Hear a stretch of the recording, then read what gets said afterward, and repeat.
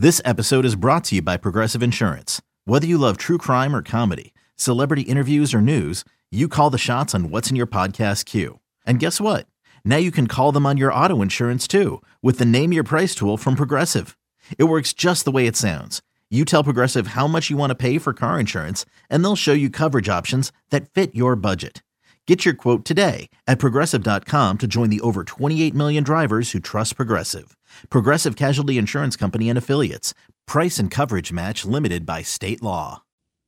Ladies and gentlemen, please welcome D-Tech Smith and Steve Mix. You are now entering the MegaCast. All right, let's just talk about it. Yeah, let's get right to it. This is going to be a weird, flash forward episode of the MegaCast. Correct. Because I already recorded a chat with AEW, former WWE legend. He was known as the Big Show in the WWE. He's now Correct. Paul Wight, goes by his actual name. You know him, one of the largest men in the world of professional wrestling, and truly one of the nicest guys Ted would not know because, well, he's also one of the most punctual, overly punctual, I guess, an early riser guys I've ever met. Right. Ironic, too, as I remember Paul Reiser. Right. So, Migsy hits me on Monday. Hey, he's coming in. He'll be here at 11:30 sharp. I said, don't worry. I'll make sure I'm in there earlier so we could do the interview. And then I had to do some stuff this morning, and I didn't even walk to the train. I was like, I'm just gonna take an Uber so I make sure I'm there on time. Yep. And as I'm getting in the Uber, Migs hits me with a text. It's like, just a heads up, dude. He's gonna get here early. So I couldn't tell if I don't remember. I thought you said you were just gonna do the interview. Or you might have to do it early. I might have to do it without you if you're not here. No worries if you can't get here in time. Because I had no idea how early. So AEW hits me up and they're like, hey, we want to have Paul on. I'm like, yeah, any chance he could be here at 11:30 because that would work out perfect because he wanted to come in on a Wednesday. I'm like, we could do the MegaCast with Paul Wight. I figured that would be a blast. Right. I'm pumped. You're pumped. He's the coolest guy. I've quickly met him before. Super nice. He's always great in interviews. I was like, we could do a hardcore wrestling interview or it could be like a fun one with me and Ted just kind of being goofs. And I think, and knowing him, he'd probably be a goof with us as well, while getting in, obviously, the stuff about All Elite Wrestling, because they're here this weekend for Collision on Saturday night, and then part of Wrestle Dream, which is the big pay-per-view that's happening on Sunday, allelitewrestling.com. Just go to their socials. You can get information about getting tickets and all that good stuff. So Adam, who's part of the AEW team, he messages me, and he's just like, hey, I'm with Paul right now. And mind you, this is at 10:25 in the morning. And again, we were going to do this at 11:30. We're on our way to you. We might get there a little bit earlier. And I'm like, oh, yeah, no problem. I'm thinking, okay, maybe they're at SeaTac. So, they'll probably still get here at 11-ish. And I bet Ted will be here. I'm like, that sounds great. So I texted you, hey, heads up. There's a chance we might be doing the interview. I wish I would have said, if we're doing the interview and you see us in there, just come on in. But I was like, I had a feeling still that you were going to be here in time. I was like, cool. And then he's asking if the interview's live or can they do the interview early? I'm like, yeah, we could do it early because I was getting the vibe that they needed other things to do as well. They weren't going to be able to stay very long. Right. We're not the only interview they're doing in town. So I was like, yeah, no problem. So again, 10:25. That happens. Now, 10:35, 10 minutes later, I get a text from him that says, we are here. I was like, what? You're already here? So I'm like, and he's like, we're heading up, floor 14, right? I was like, yeah. But I'll come down because I don't think the elevator will bring you up without any card access because it wouldn't. Our floor is completely like Fort Knox. Yeah. So I was like, okay, well, I go down. I got to get the room ready. I was like, I'll just quickly text Ted and just say, hey, they're already here. Once you get here, just come in. But I didn't have a chance because I'm like, oh, crap. So I go over to the door and they're just waiting at our door. I was like, security brought them up, which I get. I mean, you see a guy that's 7 foot something. But he's important. Right. And he's wrestled for so long. Right. As soon as it's him. You're just like, how do I know this guy? Right. And the last thing you want to do is leave this guy downstairs. Right. So then I walk in, the light's already on. So I'm like, all right, they're in there. And I thought about it, but I was like, man, I don't know. Migs knows so much about wrestling. They're already in it. And it's hard to explain to people. Interviews could just be odd. Yes. So I've never met him. I was just like, and the way the studio's set up, there's really only one way to look in. It's this one little... And it's tiny. It's tiny. It's like a little... So it's like what, 3 inches wide? right of a window. So, right, remember like elementary school or something? Those doors are all solid except that one sliver.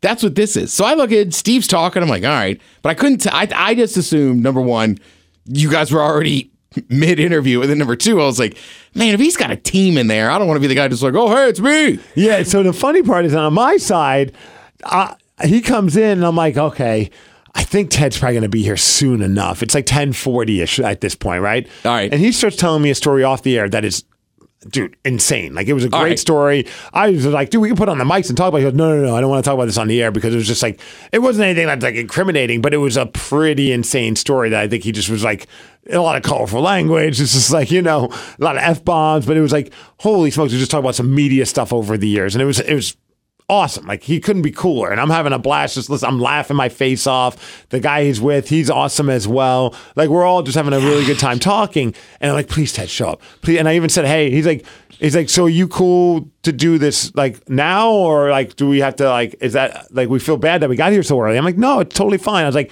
there's a chance the guy doing the show with Ted, my buddy, he was thinking you guys were going to be here at 11:30. So he's going to be here, but he's running late according to where we're at right now. Right, according to the new time schedule. Now we're an hour early. He's still going to be early, but now he's late. But I was like, that was the worst thing. Which is hilarious. So I was just like, so he might barge in. He's like, oh, all right. He's like, well, what's his name? I'm like, it's Ted. He's like, oh, I'm going to give him a hard time when he comes in. I'm like, perfect. Damn it. I was like, perfect. So I see you through this little slit of a window, and I thought you looked at me and I gave you like the thumbs up waving. I was like, we're good. Come in. Because like literally we started 5 minutes into us doing the interview, maybe 7 minutes into the interview. Yeah, like you're right. When you came out, you were like, we weren't that deep into it. I'm like, S. Yeah, you literally, I saw you walk in, and then I see you, and I'm like, okay, and I see you with your mug, and you walked off. I'm like, oh, yeah, I bet he's getting like himself a coffee to come in here with. That's cool. And then I see you, and then you're sitting at your computer. I'm like, all right, he's clearly checking his emails. Maybe. At this point, I don't know how long it's been going on, and I sent you a text, but obviously you're not going to check your phone. I thought maybe it was just on your counter. I wish I did. So then I felt bad as I was like, I don't want to just barge in there. Yeah. And you'd already told him, and he's like, yeah, cool, I'll give him S. Yeah, and it's like, oh, man. And I'm like waiting, and I'm looking, and I'm like, do I just say, hold on a second, Paul, open the door, and be like, yo, Ted, get in here? I was like, that seems very, he told me some stories of very unprofessional situations he's been in the world of media, but I was like, do I add to these stories or do I keep this going? Because it is going well, but I was like, oh man, we're talking about college hoops because he played college basketball. That's where my head was too if I had just walked in. Right. So here we are, both of us are looking out for each other, looking out for him, but honestly, all of us were expecting you to walk in, give you a hard time, and then we could talk about some fun, because there's a great story about him playing basketball with Xavier McDaniel. Right, because as soon as I see Steve, he tells me that, and I go, damn it, I was ready. He's a shocker. And Steve's like, what? I go, he went to Wichita State, and he goes, dude, what'd you say? You go, we talked about Wichita State for 10 minutes. I was like, yes. Gee, like, come on. He was talking about playing basketball with Xavier McDaniel, like at midnight with the X-Man. Yeah, and actually, it's a great stuff. Spoiler alert, it's in the interview. But I was like, I heard that Xavier McDaniel in a way predicted that you'd become a wrestler, and he shares this great story about how he was at Wichita. He's like, dude, yeah, I'm going to go pro, and Xavier McDaniel's just like, you're going to get cut by another team from another country. You're not that good. He's like, you should become a wrestler. He's like, I'm not going to become a wrestler. He's like, no, you should become a wrestler. You're so big. Look, you had long hair at the time. He's like, you should go in there and become like the son of Andre the Giant, going in there to avenge his death.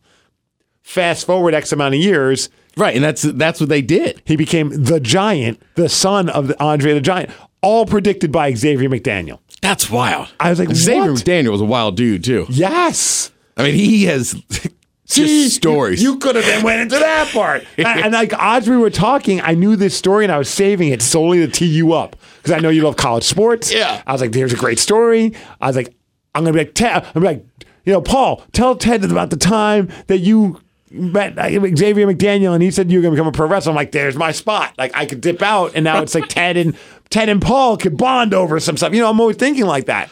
We're talking about cars. He's talking about NASCAR. I'm like, this is a perfect spot. Dude, it would have been the perfect interview for you, Ted. I know. That's what makes it even worse. And you're just sitting there. Number one, right, I'm bummed.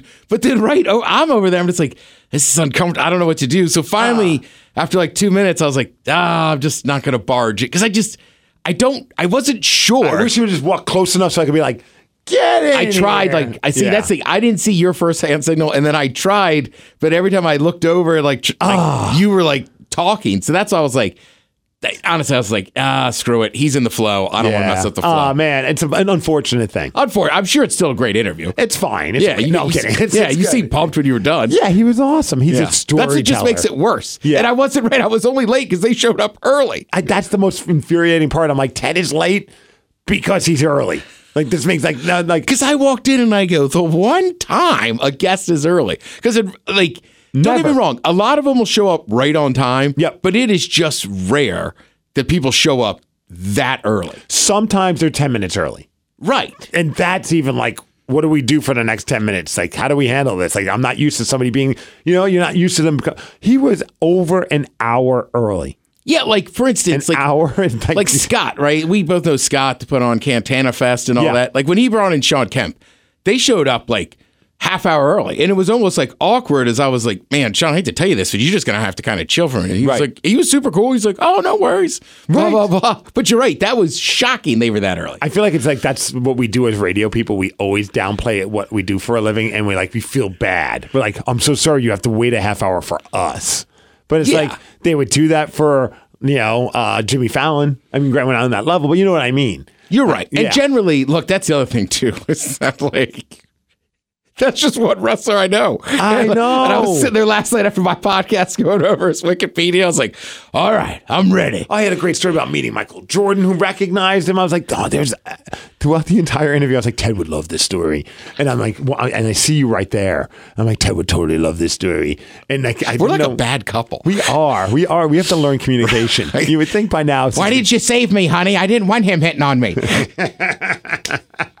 I thought you liked it. I thought you liked his back rubs. That's basically what we're doing right now. I didn't want to interrupt you. I wanted you to interrupt. Now I'm so mad. I'll make dinner and do the dishes tonight, honey. Fine.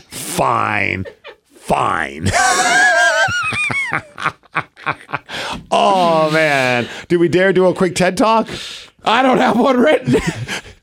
Show up on time. Yeah, I can run you through sports real quick. All right. We'll do a little sports, and then we'll talk to Paul Wight. You know him as the Big Show, and now he's part of All Elite Wrestling, and they're going to be here this weekend.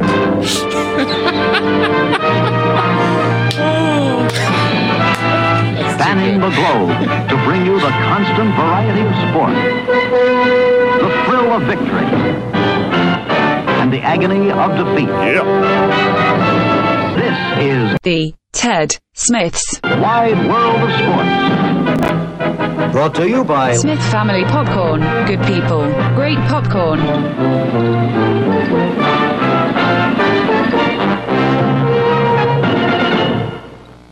Let's see. Mariners update. I haven't checked their record right now. Here's the deal. If you're a Mariners fan, they got to win out. Yes. They have to. It's not like sort of like they got to do what? You got to beat the Astros today, right? Today's Wednesday, so they have one more with the Astros. They lost the first one. They won yesterday. Incredible win yesterday. That was awesome. It was. I thought they were going to try to give it away there at the end. No, dude, I got so nervous. Even though they were up 6-1 or something like that. Right, and then 6-2. So you got to beat the Astros today, and then you're going to have to sweep 4 games from the Rangers, who own you this season, who just swept the Mariners last weekend, who haven't only lost once all season against the Mariners. Yeah, I mean, look, it's fun that it's the end of the year; they're still around, but I don't think they have the arms or the. I'm not sure they have the bats for it either. It's frustrating that man. I think you can win you can win tonight. You win tonight. You got now. You've moved up. I think you've now jumped ahead of the Astros for the wild card spot. I believe you're a half game behind them right now. I thought it was just division at this point. I keep getting confused. No, there's still hope for wild card. Is there? Yeah, right. And I know, I then want to say Texas did lose last night. So Texas lost. The Blue Jays lost. That's important as well because they're another one of the wild card teams. So you really need to beat the Astros. You got to hope for at least 2 of the 4 games against Texas to win. Otherwise, right, that's what was disappointing about last weekend. Yeah. Man, you just had to get a couple. Just a couple. Now you got to play them 4 times, which could work out to their advantage. It could. I don't think look, so. I hope I am wrong. I hope so too. I hope I predicted that they're going to make the playoffs in a bet versus BJ. I don't think I'm going to win that bet. I really hope I win it. That way I don't have to pay for breakfast. But then that means that the Mariners are going into the playoffs. If you do lose, which I hope you don't, I say you go breakfast burritos. Breakfast burritos. Oh, you always go breakfast burritos, don't you? You know what, man? Being the plant-based weirdo that I am, it's too much of a pain in the D to even figure it out. So I just get a big-ass coffee. I don't even enjoy breakfast. Well, I mean, what do you buy for? Isn't the bet that you have to buy the rest of the show? Starbucks. Breakfast? Oh, just Starbucks. Yeah, it's okay. easy. All It's right downstairs. So it's not that hard. It's not a process. No one has to drive to go get it. It's simple. Everyone gets whatever they want from Starbucks. I say you go over the top. Just figure out a way to get, like, even if you don't eat one, just like you just get them like awesome breakfast burritos. And honestly, shout out to my brother. He's a principal. I was there like the beginning. I was like, what was it, last year? Or maybe it was this year. And I was like, ooh, you got leftover breakfast burritos? He's like, I had to get a bunch for school. We had to do something with the teachers. And he goes, I would offer to get different stuff. They all love these burritos, so I just go get these. I'm like, that's hilarious. Nice. So the Mariners, there's the Mariners. Sounders actually won a game last week. They got a new crest. I like it. Actually, it looks pretty cool. I'm so used to the one we had in MLS. I'm just like, there's a lot of history there. But actually, it looks dope. It looks cool. It looks really good on the mock-ups on the jersey. Just don't change it again. No. Just stick with it. Do you think it's weird that they unveiled their new logo for their new uniforms while they're still playing right now with this season? Like, why wouldn't you wait till the offseason to then unveil it and be like, now they're available? And then next time you see them play, they'll be wearing these. You know what I mean? It's an odd time to just unveil the jerseys or the logo. Yeah, I haven't really thought about that one. I think maybe right.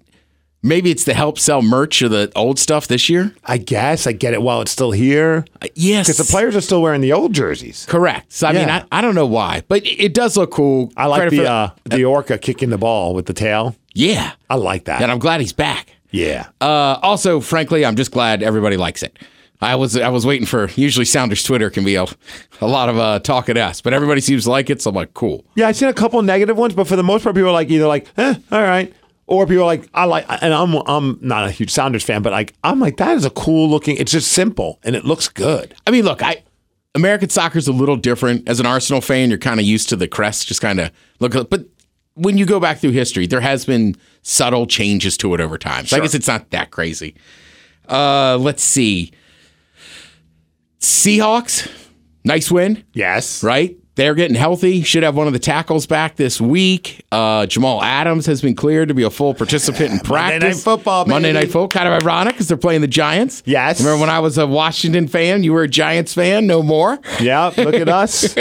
Both rooting against our old teams. I know. And then the main thing I want to bring up, also, shout out to the Cougs. They're ranked in the top 25. They took down Oregon State. Their quarterback is awesome. Mm-hmm. Now put that aside, because Saturday night, Steve, I went and watched the Washington Huskies play football. Yes. That might be the best college football team I've seen with my own eyes. They are that good. Michael Penix, that's what I'm saying. The kid out of Washington State, I can't remember, is it Cam Ward or not Cam, something. He's Cam Ward's a goalie. Right. He's very good. Penix in that offense is just on another level, right? Penix is going to play on Sundays. You got two wide receivers that are going to play on Sundays on that team currently, if not more. You got a defensive edge who's going to play on Sundays, and I want to say they have a D. Washington is just that good. And look, they played Cal, and I get it, but like you got to keep in mind, I don't think Penix has played in a fourth quarter in the last couple games, and he's still putting up crazy numbers. Insane. I mean, like, was it the big Penix Energy, those shirts that they were selling? Yeah, I mean, right. The tailgate was great. Went to a couple different ones. We were having fun. What'd you eat? First tailgate, actually, shout out to Mike. They had some men's room sausage, and then his buddy marinates a bunch of like, kind of like I don't know, what steak is that? Like, like the flat. Like a flank steak? Yeah, just kind of flat and thin. Yeah. He marinates them overnight. That's my style of tailgate, right? That's just, I mean, don't get me wrong. There's women there too. Usually there's some kids, but that's my kind of tailgate. No broads. I was like, no children. Well, just, you know what I mean? There's more than enough beer. We brought extra beer. Just men and meat. Yeah, and they don't put it on rolls. There's a couple rolls there if you want them. They just cut, and they're like, will you please eat some? You know me. I'm like, especially now with all the got up the protein. I'm like, I don't mind at all. Yeah, because you don't have to twist my arm. Right. So then we go to a second tailgate down there on E1, right on the edge where everybody's got to walk by. That was great. I wanted to get into the stadium to see the pregame stuff. We didn't. Obviously, 7:30 kick. Everybody's having fun. The line at 7:15 to get in was massive. Oh, I can only imagine. And then we had seats way up in the 300s, man. How's the view, though? It's got to be good. The view was good. That is just the highest I've sat in a stadium in a while. Yeah. And look, I won't lie. Between tailgating, standing around, walking all those stairs, I was like, man, I'm happy to sit down. Yeah. But by the time we got to our seats, they were up 14-0 off a punt return and a pick six. So then we're like, this is unreal. The offense hasn't even really started yet. Right. Penix comes out and we're like, all right, here we go. And I mean, just precision. Down the field, boom, boom, boom, tutty. I was just like, it's unreal. And then they just kept scoring. So by the time the third quarter kicked off, like half the stadium's empty, and I'm like, and to my buddy's credit, he's an alumni. He's like, I think we should stay for the second half. And I said, well, look, it's piss and rain. Luckily, we were undercover. I know I want to watch that F1 race. Like, just hop on the light rail. Like, we'll come get you. But I'm gonna bail. And then he's like, oh my God, you're right. And like by the time we got to the light rail, I mean, it was shoulder to shoulder. Like everybody. Yeah. That game was out of hand. And like, I don't blame people for leaving, but like, yeah, it was wild. I mean, I can't get over how good that team is. Damn. Do you think so? So what are we looking at for Penix? Like, is he a top 5 draft pick next year?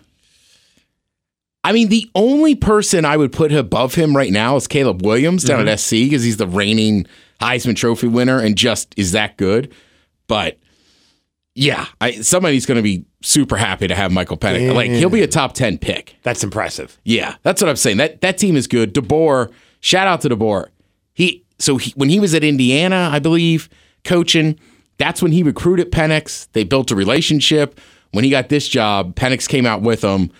And that guy's just a winner. Like, he hasn't coached at the biggest schools, but I heard a stat this morning. It's like, look, if he takes over your program, they win. And also, like, Washington State's good this year. It's just, man, Washington just my eyes, they just seem like they're on another level. That's got to piss off all the Cougs. They're just like, we got the team. Yeah. Oh, crap. They've got a monster team. Yeah. And the Pac-12, it's so crazy. That conference is falling apart. Right? Because you got what? I mean, Oregon's super good. Yep. SC's still top 10. Maybe everyone together is holding each other back. Utah, I don't think, has lost a game yet. It's unreal. This is like the dominant year for that conference, and it's exploding. That is hilarious. Now, look, I don't mind that much because SC, UCLA, Oregon, and Washington are coming into the Big Ten, so it's like, that'll make us look better. Yeah. Also, Terps are 4-0. I don't know what we got to do to get ranked.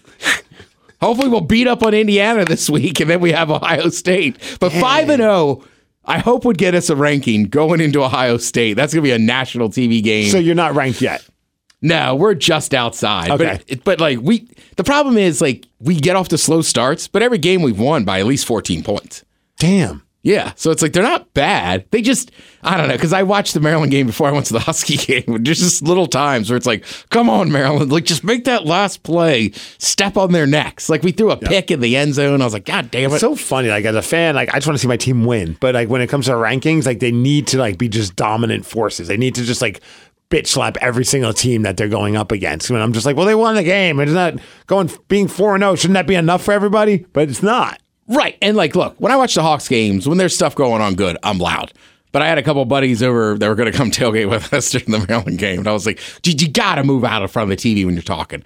And they're like, you all right? And I'm like, oh, you've never watched a Maryland game with you, have you? And they're like, no. And I'm like, this is a different level of intensity. And I'm so used to us. It's a religious experience. Right. I'm so used to us not being such a solid program that I'm like, yeah. And now I'm like defending. They're like, well, they're not nationally known. I'm like, well, we're not, but we got to play effing Michigan, Ohio State, Penn State, every year in our division. So it's like we win the games generally we should the last couple of years. Yeah, it's just you're playing a bunch of powerhouses. We got to knock off one of those big three this year. Let's go. This Hopefully is the year. Those bastards from Penn State. Yeah, F them. F them. I hate them. F them all.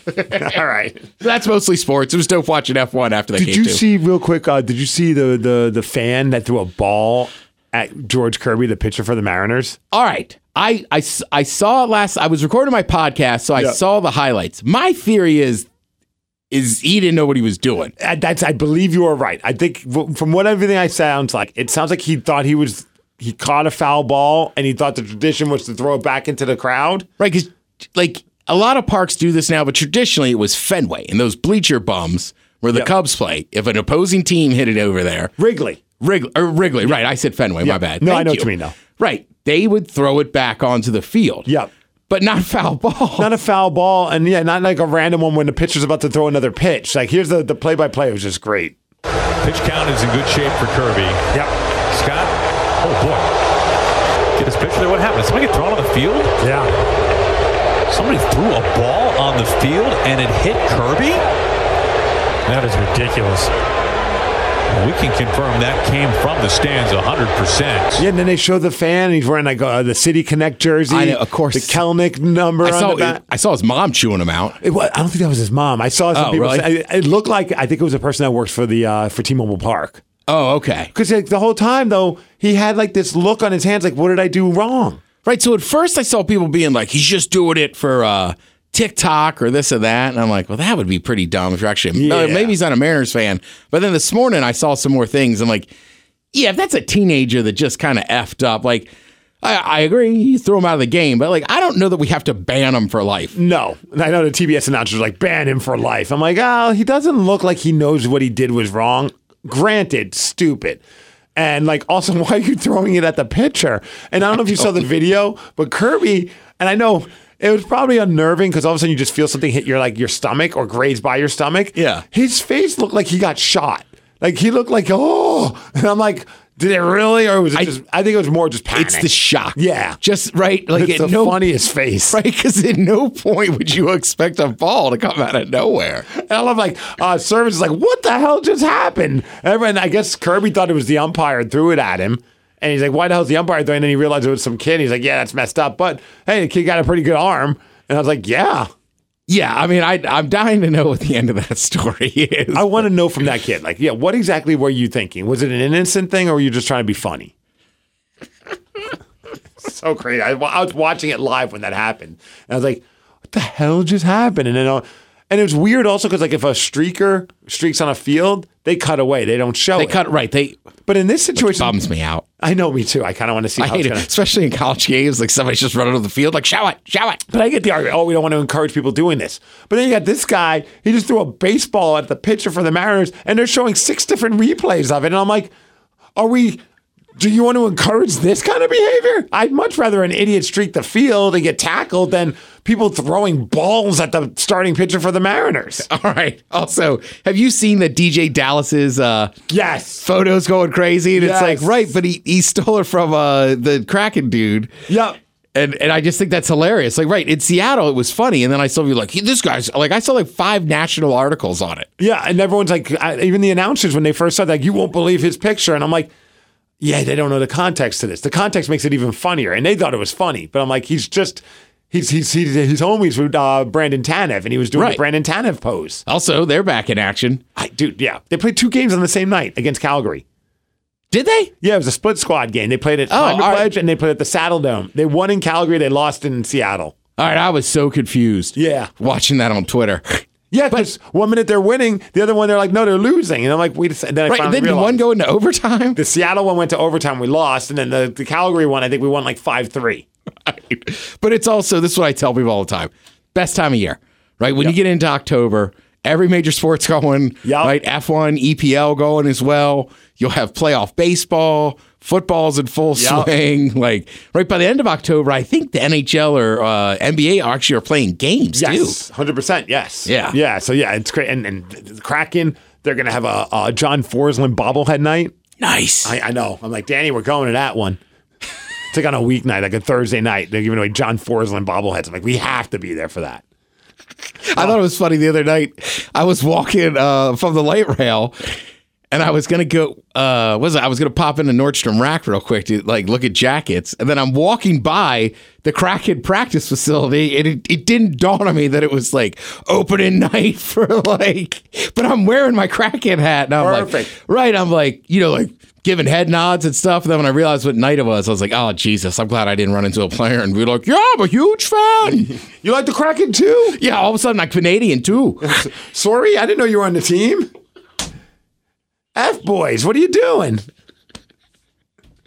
All right, well, there you go. That's going to be a long one. In order to start off this great month of sports, we first got to get through this weekend, Ted, and the ultimate sport, professional wrestling. Yes. Saturday at Climate Pledge Arena. Sunday at Climate Pledge Arena, the big pay-per-view. All Elite Wrestling. Are you wrestling? I don't know if I'm wrestling. You'll be there. From what I'm told, I'm an extra talent for the Saturday night Collision. I still haven't gotten my email with all the info, but I'm told that I'm a part of it. That doesn't mean I'm going to get to wrestle, but if there's a chance I am, and you're there, please take pictures and please tag me at I'm Steve Miggs, because it's a memory that I'll never forget, obviously. Yeah, but I want those pictures, and fingers crossed I will get to wrestle at Climate Pledge Arena. I've also just got the actual invite. I am officially invited to work the Portland Dynamite show that's happening in November. Nice. I know, dude. That was kind of cool because I didn't even hit them up about that. Like, out of the blue, the guy who runs all the extra talent just emailed me. He's like, "Hey, you've been invited to work All Elite Wrestling in November. It's on a Wednesday, so I got to get some time off from work, but I'll make that happen." Nice. Yeah. All right. So we're bringing this all up because, well, Paul Wight, he's now become truly like an ambassador. Yeah. And I think he's waiting for us outside. So Ted, if you wouldn't mind stepping out. Yeah, I'll get out of here. You run this interview. Yeah. I got this. No weirdness. We've been keeping him waiting. He's been waiting for a while. I know it's late. We're running late now. He looks angry. He's a big man. He's Paul Wight from All Elite Wrestling next here on the MegaCast. This weekend, AEW Collision is going to be happening on Saturday. We have Wrestle Dream, the big pay-per-view that's happening on Sunday. All the information's at allelitewrestling.com. And I can't believe I'm very excited to have Paul Wight here in studio with me. Paul, thank you for taking some time out to swing in. Anyway, thanks for having me. Good morning, Seattle. And I probably just blew your whole microphone out. Your producer guy in the back just went, "What the heck was he's that?" flipping you off right now. It's like I saw the picture on your Instagram, the guy smiling behind you. My producer's cursing you out behind you. Yeah, that's it, the whole thing. Yeah. It was funny, that picture on Instagram, I said, I need to do a post because I'm terrible at posting. Mm-hmm. And so I take the picture and I'm like, well, I'll just smile. That guy's serious. And as I smiled, he smiled at the exact same time. This guy's name is Craig. He's from Atlanta. And I told him the next time we come through Atlanta, I'm going to get him tickets. I got his number. It was just such a good human being reaction on the silliest thing. It was a photo bomb, but I got the joke. He was great. He made me laugh. I mean, it just gave me confidence. Are just fun, good people out there. I was awesome because it's at Paul Wight on your Instagram. Yeah. And at first, when I saw the picture, I'm like, oh, so who's the dude behind? I was like zooming in because I didn't read the caption at first. So I'm thinking, who is he with AEW? He's got to be a part of the crew. Yeah. And then I read the blurb and I'm like, that just made this picture a million times already a cool picture, but it just got even better. Just a photo bomb, yeah. And just the way he played the photo bomb off, and it was my fault too, because I sure probably framed it differently, but sometimes I like shooting the plane or sitting on a plane. I think it's just funny to see me sitting in an airplane. But the guy Craig was awesome, and his son's a big fan, and he leaned forward. He said, "Yeah, I told my son flipped out that you put that on Instagram." I said, "I got you, bud. It's all good." I like my fans. Unlike some people, some famous people, I actually like my fans. So. Oh, and I'm sure you have a few. I got a couple. I got Craig for sure. Yes, I got Craig one. See if I can build up to two. You got Steve in Seattle, Craig in Atlanta. There you go. That's all. What are some memories that pop into mind? You've been to Seattle a bunch of times over the years. When you get on the plane, I don't know. Whenever I go somewhere and I've had some great memories, they start kind of coming back into my head as I'm on the plane starting to land. Do you have any of those? Yeah, Seattle. I always think about Key Arena. Yeah, because I did a lot of wars in Key Arena, and I actually have done a lot of. I've got a friend of mine out here. I'm out tonight, or else I would have called him. But there's a very good friend of mine in Seattle, Pete Parsons, who runs over at Destiny Games. Oh, okay. And Pete and I are good car buddies. He's got some classic cars that are just absolutely mint. And Pete and I always catch up every now and then. Hey, you got to come out. We got to come lunch. If he's coming to Florida, we'll do lunch. And I am the bad friend today. And I did not reach out to Pete. So, Pete Parsons, I'm sorry. I'll catch up with you next time. So, are you a car show type of person? Do you go to the car shows? And I did. Well, Meekum was in Florida. Oh, okay. You know what I mean? So, yeah, I've done some of the car shows. I've got had some classic cars. I've had a 71 Super B, a 71 Cuda convertible. I've had a Bentley two-door Mulliner Bentley. I've had, right now the only two cars I have, classic cars. I mean, I've had muscle cars and fast cars. I've had a Benz and a Bentley that were pretty quick. I have a Viper truck now, a 2005 two-door black Viper truck that has about 14,000 miles on it. Wow. Yeah, but that's the 6-speed Viper engine stuff in the truck, and I actually fit in it, so it's fun. And I have a 1966 Hemi Charger. It's a triple black Hemi Charger. That actually is a great story. I got the Hemi Charger from John Cena. So, oh, really? Yeah, there's a whole story there. I won't do all the personal rigmarole about how I got it, but just know that. Does he know you have it? Yes, okay. he knows I have it, and he was a very gracious gentleman, and pretty much, considering what the car is worth, he pretty much gifted it to me. Wow. I wanted that 67 Charger since I was about 12 years old because I always liked. It's not the Dukes of Hazzard Charger. It's one of the first years. It's the ones that really took over the NASCAR circuit with Richard Petty back in the day, and it's got the longer slope rear window, and it's got very straight lines. And everybody has their own personal opinion on cars, but that 66 Charger to me has always been very sexy. Mm-hmm. And John had one, and we were talking about it, and then just being the kind of guy he is, I got it at a great price. And he's just a good dude. I went to my first car show just recently. I put it on. And I was like, I wonder what it's even like. I never experienced it. And then I realized within minutes, I was like, I get it now. It's like people that are very proud of their cars and they just want people to come and look at them. And I was like, this is fun. It's art. Yeah. So you don't really, there's a car. But when you get into some of the classic cars and some of the rebuilds and some of the ground up restorations, where it's like frame up, bolt up restorations, or the all original ones that every clip, everything in the car is factory original, from the type of foam in the seat to the original sticker. Mm-hmm. There's an art to it. Like, if you can collect coins, if you can collect Pokemon, right. Whatever you're into, it's the same thing. And those that appreciate the craftsmanship and the attention to detail, which I really appreciate, the attention to detail, and even some of the modified car shows where the paint jobs and the work they do with the framing and the chrome, it's just like, wow, I never would have thought of that. But now that I've seen it, that's the only way to do it. Yeah, absolutely. It's a lot of fun, and most car people are pretty cool. I've never been more fearful, though, bringing my daughter's almost 4, having a toddler walking around these nice cars with these nice paint jobs, and she doesn't understand that. Well, I'm like, please do not touch any of these cars. What you got to do is you got to tell her she's got to be, you got to get her a little pair of white gloves. Yes, I should have done that. Yeah, a little pair of white cloth gloves, and then because kids are going to want to touch, and some car guys are kind of cool, as long as your kid hasn't stuck her finger in her nose before she sticks it in the car. Yeah, there was one guy, a couple. They were like, "Does she want to sit in the car?" I'm like, "Yeah, if you'll let her, of course she does." Yeah, and that's great, and that's the thing. If you can do something like that with your daughter, that's a great bonding moment, because the rest of her life she'll never forget going to a car show with her dad. So they're good for you for being a good dad and creating that moment. Oh, dude, so that's all I try and do now. Another great moment is taking your kids to go see wrestling too. Yes. How you like that segue? Dude, you are smooth like butter. And I was about to say, dude, here we are. We're talking about Key Arena. Now we've got Climate Pledge Arena. And you were there for the last one. Yes, I was. What was your thoughts? Because, dude, the place was packed. It's gorgeous compared to like Key Arena. And Key Arena had so much history in there, but it was kind of it was a little rough backstage. It was rough. I mean, I don't know. Like, everybody talks about how beautiful Madison Square Garden is, but Madison Square Garden, the only good thing about Madison Square Garden is the crowd and the prestige that comes with it. But other than that, the garden's a dump. Yes. Stage. I grew up in New York. I know exactly what you mean. Yes. So, yes, it's a dump to get into. It's a dump to compete in. The crowd's amazing. The atmosphere is amazing. But Climate Pledge Arena was like, wow, this is really nice. Like, the showers are really nice. Like, it's like, this is a luxurious locker room. Like, when you're backstage, it's always a nice treat to be in a nice arena. And I thought that some of the AEW talent that never got a chance to work at Key Arena, I'm like, you guys are spoiled. You have no idea. You don't know what hard times really is. About hard times. There are locker rooms upon locker rooms upon locker rooms. Yeah, it's like kind of insane. You want to go find a quiet spot and chill and be with your own thoughts. You have that. So.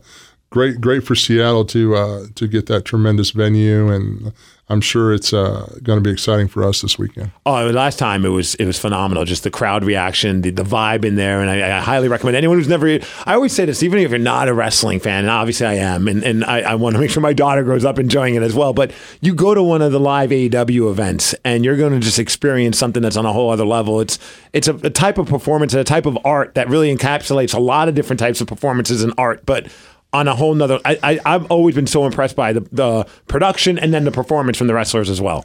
Same thing with me. I think I have the same fantasy love for wrestling. I mean, here's the thing: I wouldn't be in this business as long as I have if I'm not a fan. Right. and I love to see, especially now because I'm looking at it from behind the camera versus being a fan. So I look at it differently now. And when you see all the people backstage that put all the work in and how that big machine rolls together and the talent, and then you see families out there having fun. Yep. People screaming for their favorites and booing for their favorites and getting wrapped up in the drama and the presentation.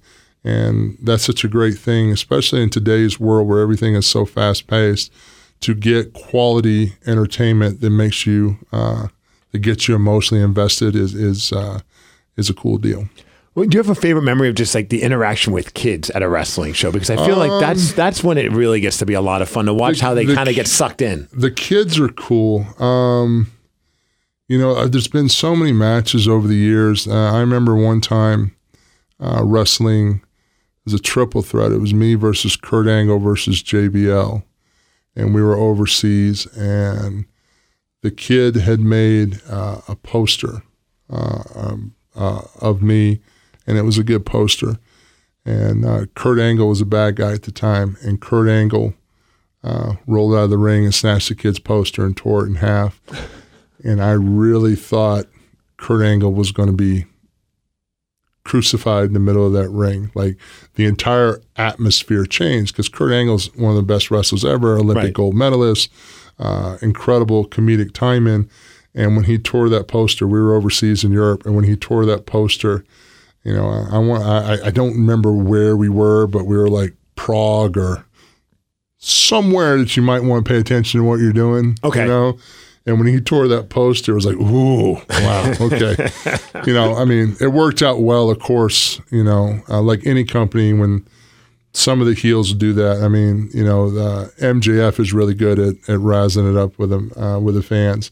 But what you don't see off camera is the marketing team and the merchandise team running to make sure that fan has a great experience. Because if they're going to make you a part of the show, they're going to make it a moment that you'll never forget. That makes sense. Yeah. That's a cool thing about wrestling, because you can really make those events, and the audience is the. If there's two guys in the match or two gals in the match and a referee, the audience is there too. They're 100%. Part of it. They know the sayings, they know the talent, and they get to be a part of it. I always say it's one of the few forms of entertainment where you're encouraged to be vocal and loud and boo the people you don't like and cheer the people you do like. But it's not like when you go to a baseball game nowadays, where sometimes if you're being a little too loud and you're booing the other team, there might be an usher coming over and be like, hey, tone it down. Yeah, that's what I always love about it. Because those multi-million-dollar athletes get sensitive as somebody yells at them. I got to ask you, speaking of baseball, so yesterday there was a big talk with the Mariners because George Kirby, the pitcher, at some point there was a foul ball, went to the crowd. One of the fans, I guess, didn't realize how things work and took the ball and threw it back, but hit the pitcher from the stands. And everyone was just kind of freaking out because it's like, well, yeah, you can't be throwing a baseball as a fan at the pitcher that's playing in the game with the Mariners, and they escorted him out. But do you remember anything that's been strange that's been thrown at you while you've been in the ring? I got to imagine you probably could write a laundry list. I wrestled in the Attitude Era. Yes. I've seen seas drinks, of bottles, chairs, everything. I'm trying to think. There was one match with Jericho where there was it's like the scene from Caddyshack with the Baby Ruth candy bar. Okay. But it was a Metrex protein bar. Okay. Chocolate one. Oh, no. And it was overseas in Europe, but I think some knew, some didn't know it was a Metrex bar, but it was in the ring and nobody was picking it up. But even when you're taking bumps and moving around, closer to it's moving around. Oh, so no. the protein bar was getting its own reaction, like, somebody would take a body slam too close to it, then see where they were and freak out and run away from it. So, that's the funny one. I think the awkward ones are like when back in the old days when you would get undergarments thrown in the ring. Yeah. I think, the bras and all that stuff was fun. Then you get a giant pair of some dude's boxer shorts. You're like, what's going on here? Like, thanks, man, but no thanks. Right. Come on. Did you come with this? Did you take it off? What's going on? I don't want to know what's going on. I'm not going to look that way. I'm not looking that way. There's too many questions I don't want answers to. I don't need answers to. I go the rest of my life, and still to this day, I don't have the answers for that, and I'm okay with it. We're here with Paul Wight. Paul, I do coming here to Seattle, and you mentioned the Key Arena. That's a place where the Sonics, obviously made their name over the years. And you recently, I heard in an interview, and I would love for you to share with our audience, because obviously we have a lot of people who love the Sonics, love the X-Man, which is Xavier McDaniel. And I heard you talking about a story where, in a weird way, he predicted your future. Well, not in a weird way. He predicted your future. He did predict my future. When I was at Wichita State, which X-Man went to Wichita State. So before me. And so X and I are in the weight room, and X was a great trash talker. And it was funny. My nickname Xavier McDaniel gave me was Big Draws. Really? Because my basketball shorts were big. So he called me Big Drawers. And he was a huge wrestling fan. And we were in the weight room at Wichita State, and we were talking, and we had a coach that had changed, and, I didn't know if I was going to stay or what I was going to do, and they had let Mike Cohen go. And I was like, man, I'm going to play basketball. I said, I'll try out for every team. I'll make it in the NBA. Because, you're young, you're right. Basketball oriented. And the X says, you'll be the only 7-foot guy cut by the Japanese team. He says, I'm telling you what you need to do. He says, you're big. He says, you're white. He says, you should be a pro wrestler. I'm like, man, I don't know. I said, I'm a fan, but I don't know how to wrestle. He says, man, you don't have to, man. He says, I'm telling you, you just go in there and tell everybody you're Andre the Giant's son and you're here to avenge your dad's debts. You look like Andre. You got hands like Andre. I said, yeah, I know who Andre is. He says, I'm telling you, man. He says, you'll make money in wrestling. He says, if I was you, I'd be a pro wrestler. I'd like to be a pro wrestler now. And this is back then. He was still playing with the Seattle back then. Wow. And it was funny. He might have been with, he was with Seattle then. I was thinking it was because then he went to Phoenix afterwards, right? So, yeah, I think so, yeah. Yeah, I think he was still with Seattle. And he was saying, like, yeah, man, I'd be a pro wrestler, man. Are you kidding me? Punch them dudes, body slam them. And that was his whole thing. Then he kept trying to come up and body slam me in the gym. He tried to come up and pick me up. I'm like, man, stop. I mean, it's Xavier McDaniel, but at the same time. And I don't want you picking me up. Within a couple of years, I think this happened around, I want to say 92. Yeah, maybe 91, 92, somewhere around that area. Then 95, I'm wrestling Hulk Hogan as Andre the Giant's son. And I'm like, man, Xavier McDaniel was a visionary. He saw the future. Did you ever have a chance to talk to him? I have not talked to X since then. My God. In all the years of traveling and doing everything I've done, I haven't run across X. And it's funny, he's from South Carolina too. You would think there had to have been a moment where he's watching TV and he just puts his hands up in the air. He's like, I'm sure he has. I freaking knew it. I'm sure he has. I'm sure that when we'd run into each other, it would be a, WTF, man, I told you. Right. And I'll just have to be like, yeah, I know, you were right. So, but he was great. X was a lot of fun. We used to have the craziest pickup games at Wichita State over the summer. You'd have Harvey Grant, Horace Grant's brother, Barry Sanders, a guy by the name of Arby Sherrard, who was drafted after Michael Jordan by the Bulls, and Xavier McDaniel, and we'd have midnight pickup games at Wichita State back in the day over the summers, just whoever wanted to come and play. And Barry Sanders was a hell of a basketball player too. Huh. Very fast, obviously he was fast, but on a basketball court, he was very fast. So a lot of fun playing with those guys, a lot of trash talking. Back in the days when I had long hair and a bright future. Future son of Andre the Giant. That's it. Who knew? Writing's on the wall. Has there been an athlete that, obviously you as an athlete, been playing sports, and obviously a lot of like pro sports athletes, like NFL guys, baseball guys, basketball guys, love coming to see wrestling events. Mm-hmm. Has there ever been one where you're like looking out there and you're like, holy crap, I can't believe. They know who I am. Yeah. Yeah. There's one always is Charles Barkley one time pulling into the arena in Phoenix. Charles Barkley was leaving. He goes, Big Show. And I'm like, oh my God, Charles Barkley knows who I am. Like, I had that moment of like, wow. And I love Charles Barkley. Mm-hmm.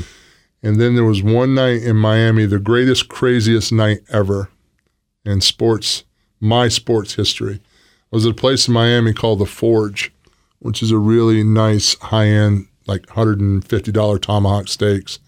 I was there with some other people. And we're sitting in the Forge, and Michael Jordan comes in. Jeez. So Michael Jordan knew the people at the table, and he looks at me. He goes, Big Show, how are you? So I stood up and shook Michael Jordan's hand. And he, obviously, I'd already done the Rodman stuff and all that controversy, so I'm sure, but I was the giant then. So the fact that he still knew who I was today, I was blown away then. That was my moment where, okay, I can fall over dead now. Michael Jordan knows who I am. I have my legacy. Yeah, Michael Jordan knows who I am. He said hi to me. He shook my hand. So charismatic and charming. And I'm like, wow. And before I could sit down, I hear, Big Show? Big Show? This guy starts yelling on the other side of the restaurant, and he starts coming towards me, but he's bumping into people's chairs and whatnot, and it's O.J. Simpson. Okay. So I just met Michael Jordan. Now O.J. Simpson comes over, and O.J.'s big hand shakes my hand, and O.J. was super polite. But I'm sitting down, I'm like, how do I go from Michael Jordan to O.J.? With all the poor controversy that O.J. Simpson was carrying at the time, and still does.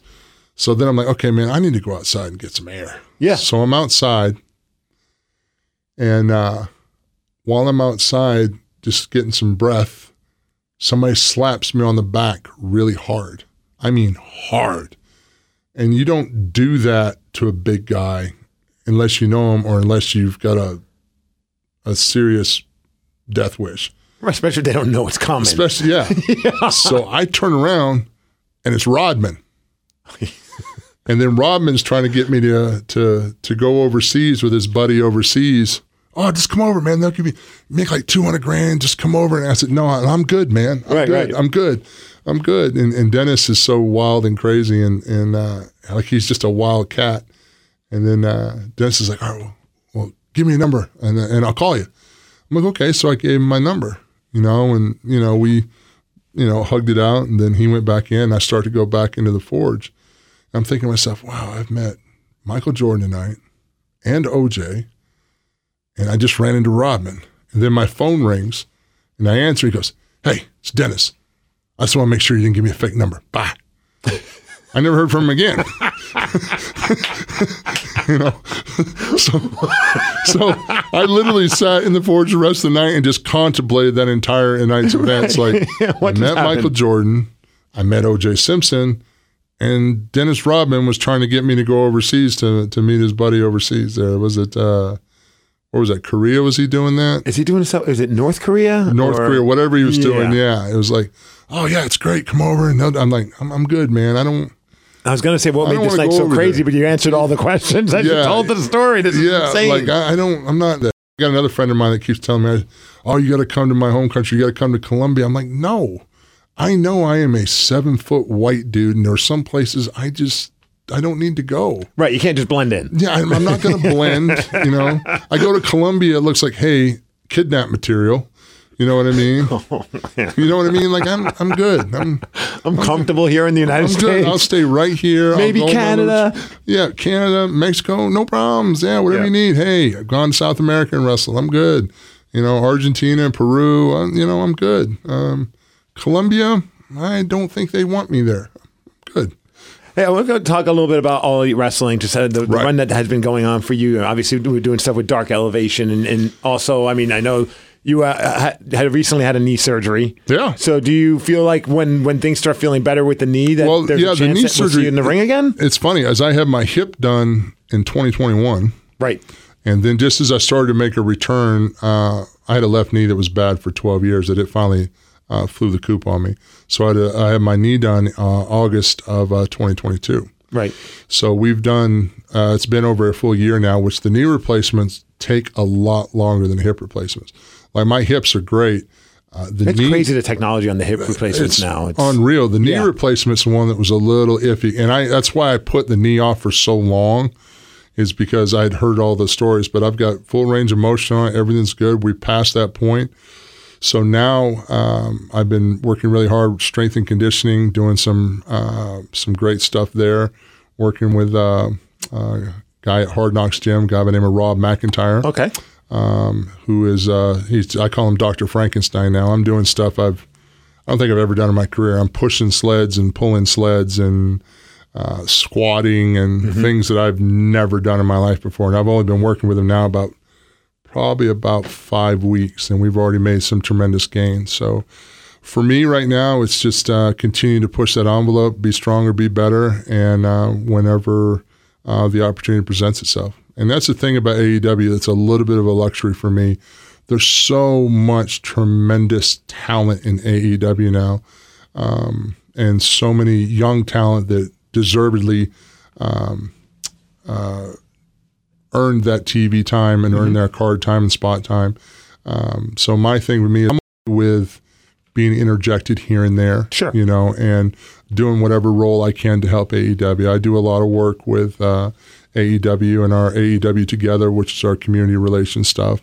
Do a lot of media stuff like this. Yeah. I've done some stuff, overseas stuff where we did the Wembley show. I went over there and did some stuff. And then again, get an opportunity to promote this weekend with Collision, and then going to Sunday at Wrestle Dream is going to be ridiculous. That card at Wrestle Dream, insane. Every match on that card is basically could be a main event. Yep. Anywhere in the country. Everything I look at, I'm just like, oh, it man. has got every star that AEW has to offer is pretty much on that star in championship matches. There's Ring of Honor tag titles, there's AEW tag titles, there's TBS championship, TNT championship. I mean, you're going to have the Young Bucks, you're going to have Orange Cassidy, Hook, Kenny Omega. There's going to be so many, Darby Allin and Christian Cage. I mean, Bryan Danielson, of course, yeah. Yeah, Bryan Danielson, Seattle's very own. Yes, yeah. yes. That's kind of a dream match too. So to see all that talent this weekend, this is going to be a great. This, I think, looking at this card, this is one of the most stacked cards we've had in AEW this year. So Seattle's getting a heck of a treat this weekend. And Seattle's such a hotbed for wrestling fans. And the last time showed up strong, so hopefully everyone shows up again just to show that love for all the wrestlers that are in that ring. If you like wrestling and you miss this weekend, you're an idiot. Exactly. You are. Yeah, you are. Hey, I know you say you'd be up for just coming in for a match here, match there, but if you could, like if Tony Khan says, whatever the story is, what feud would you like to have? Do you have someone that you're like, man, I would love to not just have a match, but like have a story with this person because I see so much potential? It's funny. I'd love to have, and I've said this before, I'd love to have a good singles match and a good story with Kenny. Yeah. Because Kenny is a guy that, where I came from before in WWE, I was very, it's a box. We're working so much and we're doing so much. I didn't see that much outside of the box. Obviously, I knew who Kenny Omega was, but I never got a chance to really sit and watch him work. And Kenny Omega and I think if I got my act together, could have an incredible big guy, smaller guy match. Whether, personally, I'd love to be the heel in that scenario. Yeah. And just beat the dog mess out of him. Yes. And watch how he creatively finds a way to topple a giant. I think Kenny is brilliant in his style and some of the stuff he does, execution-wise. If I had a dream tag partner, I'd love to team up with Jericho again. Mm-hmm. I always loved tagging with Jericho.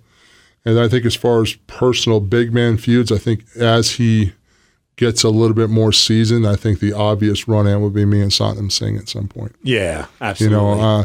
I'd like to do something different with Satnam. I wouldn't mind doing like what they did with me where they had Undertaker and I worked under Undertaker for a little bit and we tagged together because that was a great learning experience for me. I wouldn't mind doing that with Satnam either. The only problem is if you put Satnam and I together, who the hell's going to beat us? That might kill your entire tag team division. So, there's a lot of if, buts, and maybes. But right now, I'm just super happy to be here in AEW, and I'm super impressed with this young talent that is so hungry and so innovative with their choices, and just the fire, the energy that they have.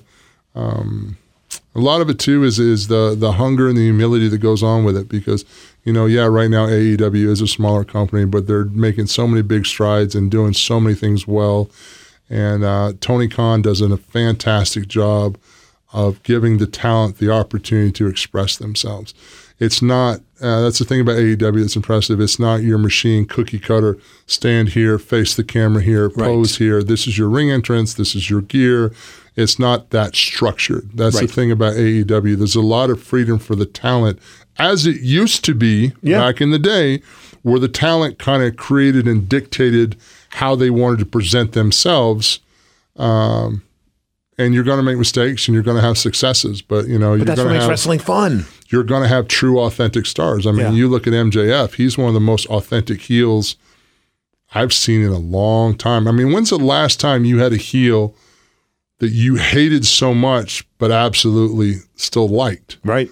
Like in my mind, Like I Flair. go back to Flair. Yeah. Because like to me, MJF is a modern day Flair-esque. There's only going to ever be one Ric Flair. Right. And Ric Flair was, 1 in a billion back then and still is to this day. I mean, but to see how MJF and the way he came in and how he started and how he worked his way up and what he's created and the character that he's done and the work that he puts out and his when he grabs a microphone, it's entertaining. Yeah. He tells a story in the ring. He looks good. You know what I mean? He does all the things right to be a star, and it's nice to see. And that was all created by him.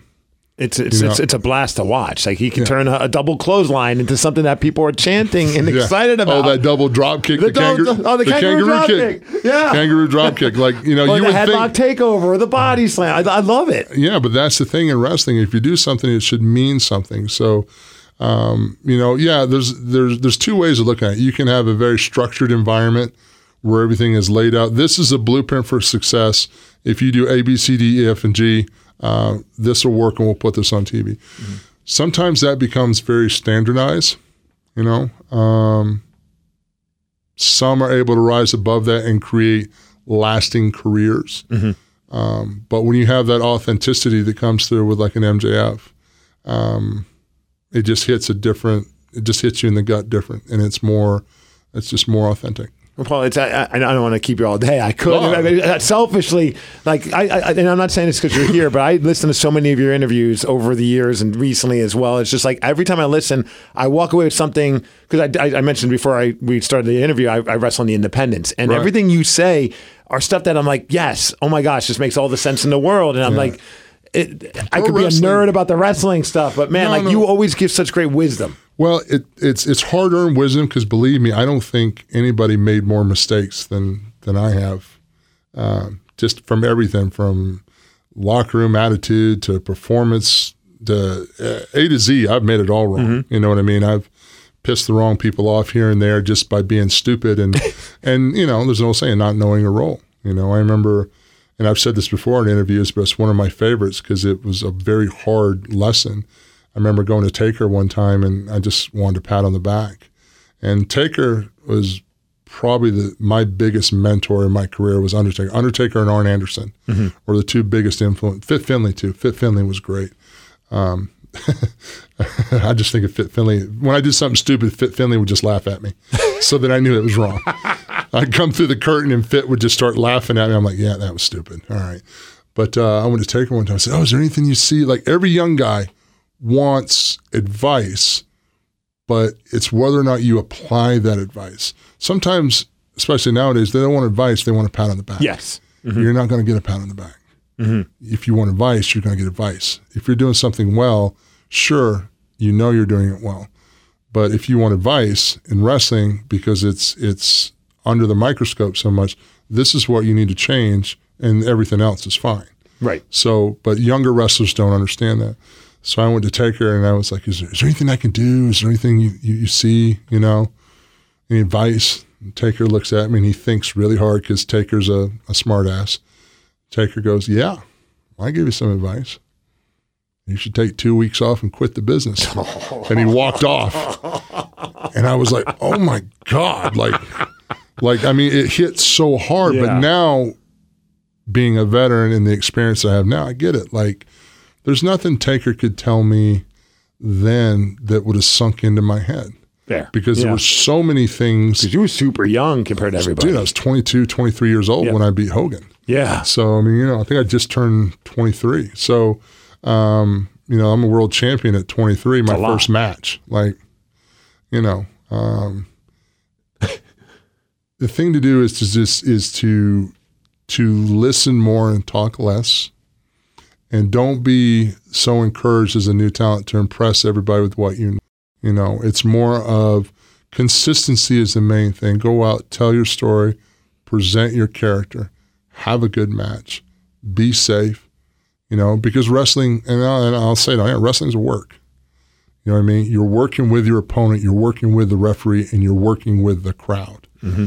So you're trying to create an environment where the goal of professional wrestling is not so that you look like a badass or that your opponent looks like a badass.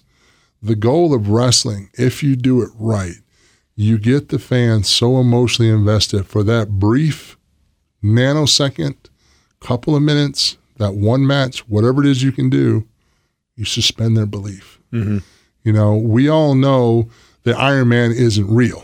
Right. But Robert Downey Jr. in that context can suspend your belief and you believe in Iron Man because you're emotionally invested in the character. Yeah.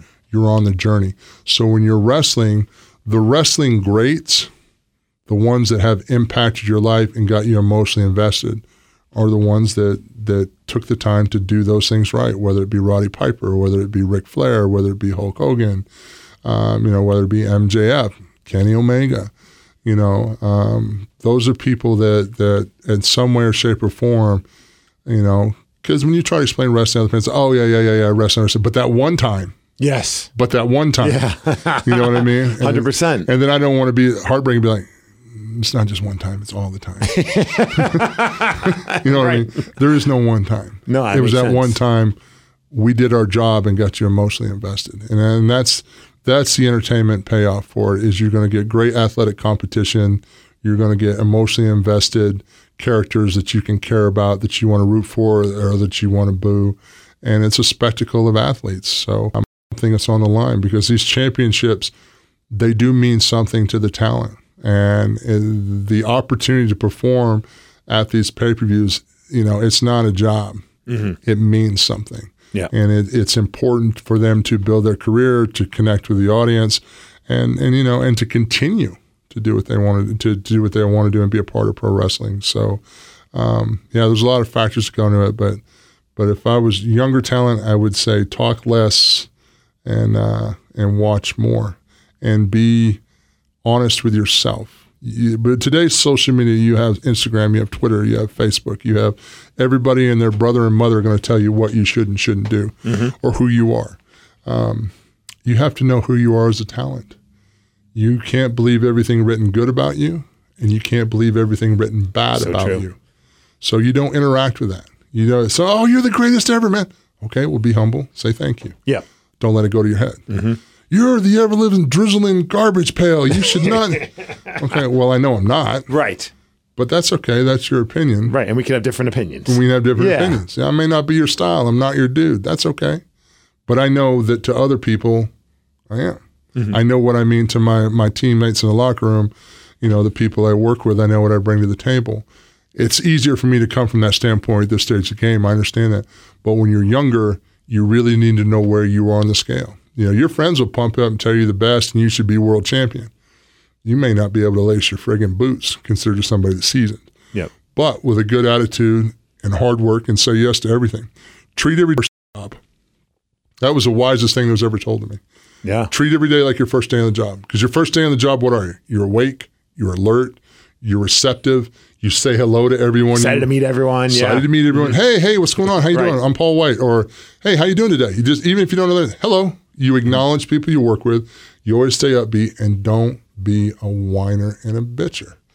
It doesn't help you in pro wrestling. Nobody cares about your travel. Nobody cares about your drama. Right. Save it. Be the guy, because everybody that people love in wrestling are guys that don't bring drama to work. They bring a good attitude. They're going to put butts in seats, and the crowd's going to have a good time. And that's the guy that the fellow wrestler. That's a person. That's who a talent, whatever that is. Like, whatever that is. You want to be if you want to be successful, and say yes to everything. I think that can apply to everything. Yeah, well, it is a good rule for life. Yeah, but it doesn't matter just because one day you're getting beat up. That's not the end of the world.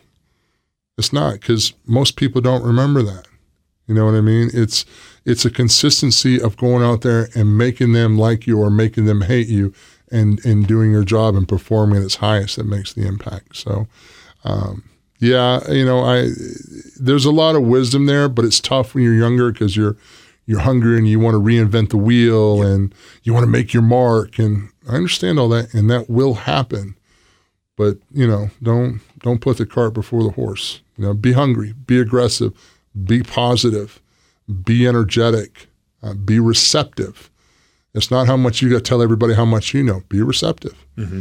I tag team with Chris Jericho, and I learned so much after already being in the business however many years before Jericho and I started tagging together about tag team wrestling. And I had some incredible tag team partners along the way, but I learned something new with Chris Jericho because my mind was open and I was receptive to what we were doing. I was like, wow, that's different. I never thought of that. Same thing with coming to AEW. There was different styles where I was in WWE. I came to AEW. I'm like, there is more than one way to do it. Yeah. But it's about synergy. It's about positive attitude. And it's about, keeping things in line. I was going to say, hey, do you have any words of wisdom I could play for the guys I train with? But I'm going to just play this last few minutes because this is incredible. It's not really that hard. That's the thing is, people say, oh, do what you love and all that. I agree. Find something you love to do. But don't remember that if you're in pro wrestling and there's an independent show, an AEW show, or a WWE show, okay, let's throw some math at you. The billions of people on this planet, we'll rough estimate, we know that a good percentage will say know about wrestling. And we'll say a smaller percentage watch wrestling frequently. You're still into the millions of people that watch wrestling either online or tune into their favorite programming or come to the local independent events. Out of all those billions of people, you're doing it. Mm-hmm. You're wearing the boots. You laced them up. You sacrificed birthdays. You sacrificed anniversaries. You sacrificed going out and partying with your friends. You sacrificed relationships to be a professional wrestler. Don't drag anything else into that takes it away from being a professional wrestler. Be grateful. Yeah. This is something you looked up to when you were a kid. Lace your boots up. Have a good time. Yep. Be a positive guy in the locker room. Don't be a guy that gets wrapped up in drama and BS and somebody else, oh, he's getting a push, she's getting a push. It doesn't matter. I promise you work hard and do all these things right, you're going to get a push too. Because it can't be denied. It won't be denied. Yeah. What keeps people from getting ahead? And they can say, oh, it's politics. No, it's not politics. It's your attitude. Yep. There are going to be some people that have it better than you. That's life. That's business. Warren Buffett has it better than me financially right now. I don't hate on him for it. He's made different choices. Right. You know what I mean? He's brought something different to the table. But I'm sure if you talked to him and he heard your story, you'd be like, I wish I got to do those stories. It's so crazy how it doesn't matter. Yeah. But I look at it like this: never begrudge anyone else's success because they showed you that it's possible. So then it's up for you to find the right way to make it happen for yourself. It is possible. Nothing's impossible. It can be done in wrestling. It can be done. It's incredible. The only thing that stops you is your own attitude. Dude, I don't want to make it about me, obviously, but that's been my whole mindset. It's like I just want to be a better version of me every time I get it. Because I started late. I did it just because I loved it, and then it became like a thing where I'm like, I did when my kid's old enough to be like, hey, if you think you can't do something. So long story short, I got to be in the ring at AEW for one of the enhancement talents in Portland. And I got clotheslined to hell by Jake Hager, and it was incredible. Oh, I've been closed by him, yeah. He's wrestling a bag of hammers, yeah. Dude, I couldn't speak for 2 weeks after that clothesline, and everyone that was listening to our show, because I had a raspy voice, they're like, are you selling what happened? Like, is this like still? I'm like, no, this guy came in, like, I turned around, I'm like, oh my gosh, he's going to murder me because I put his hat on. That was a very bad choice on my part. Oh, yeah, you're the idiot that put the hat on. I'm the idiot that put the hat on. Wow, yes. That makes so much sense. We all know, don't touch his hat. I put the hat on. I was a moron. Yeah, besides, it's such an ugly hat. Why would you want to? You know, it's purple. I like purple too. Yeah, Purple's a good color. It fit nice for tenth of a second, yeah, and then you got 2 weeks to remember it. Yeah. But all I can remember is at that moment was just like, one day my kid's gonna be like, I don't know if I could do something like this. I'm like, come over here to YouTube. I want to show you something that your dad did that everyone said he was stupid to even think he could pull off. But it was just the attitude of like, I don't know if I'm gonna be able to do anything with this, but I'm having a blast and I want to just be a good person around everyone that I'm around. And that goes back to knowing who you are too, because plenty of people out there will tell you they can't because they look at you and think of themselves. Yes. They say, well, I can't do that, so you can't do that. Yes. You got to know who you are. Yep. You know I'm not asking you to do it. I'm trying. I'm just doing it because I love it. Yeah. And if you can't say good luck, if you can't say, okay, be honest with me. Hey, that's going to be really hard, but I hope you do. That's still positive. But if you're going to shoot somebody down, then don't listen to them. Yep. You know what I mean? You're not going to turn the TV on if it's white noise and static. So right, you're not going to watch that. Yep. So why listen to the other static either? Know who you are. Again, be honest with yourself, But, that's just words of wisdom in life anyway. But, again, you want to see some great wrestling, some amazing talent this weekend. Collision, Saturday, Climate Pledge Arena. Yep. Tickets available at AEW tickets, Ticketmaster.com. Sunday, Wrestle Dream. The big pay-per-view. It is a dream card. If you're a wrestling fan, you're in Seattle, you have the opportunity to come see this show. If you don't come, you're an idiot. Paul, thank you, my friend. Thank you, bud. It's been a blast. I follow Paul on all the socials at Paul Wight as well. You can see that great picture. I still don't know how to run this yet, so if I'm not following you, I'll figure it out by the end of the show. Every few weeks, you post a picture. It's good to go. I know. They say, you have to post. I'm like, why? I'm not doing anything. But you got to read the comments. You got to deal with all that other stuff. It's fine. I'll do it. I'll do better. Hey, man, thank you for taking many minutes out. I really appreciate it. Appreciate it, man. Thank you.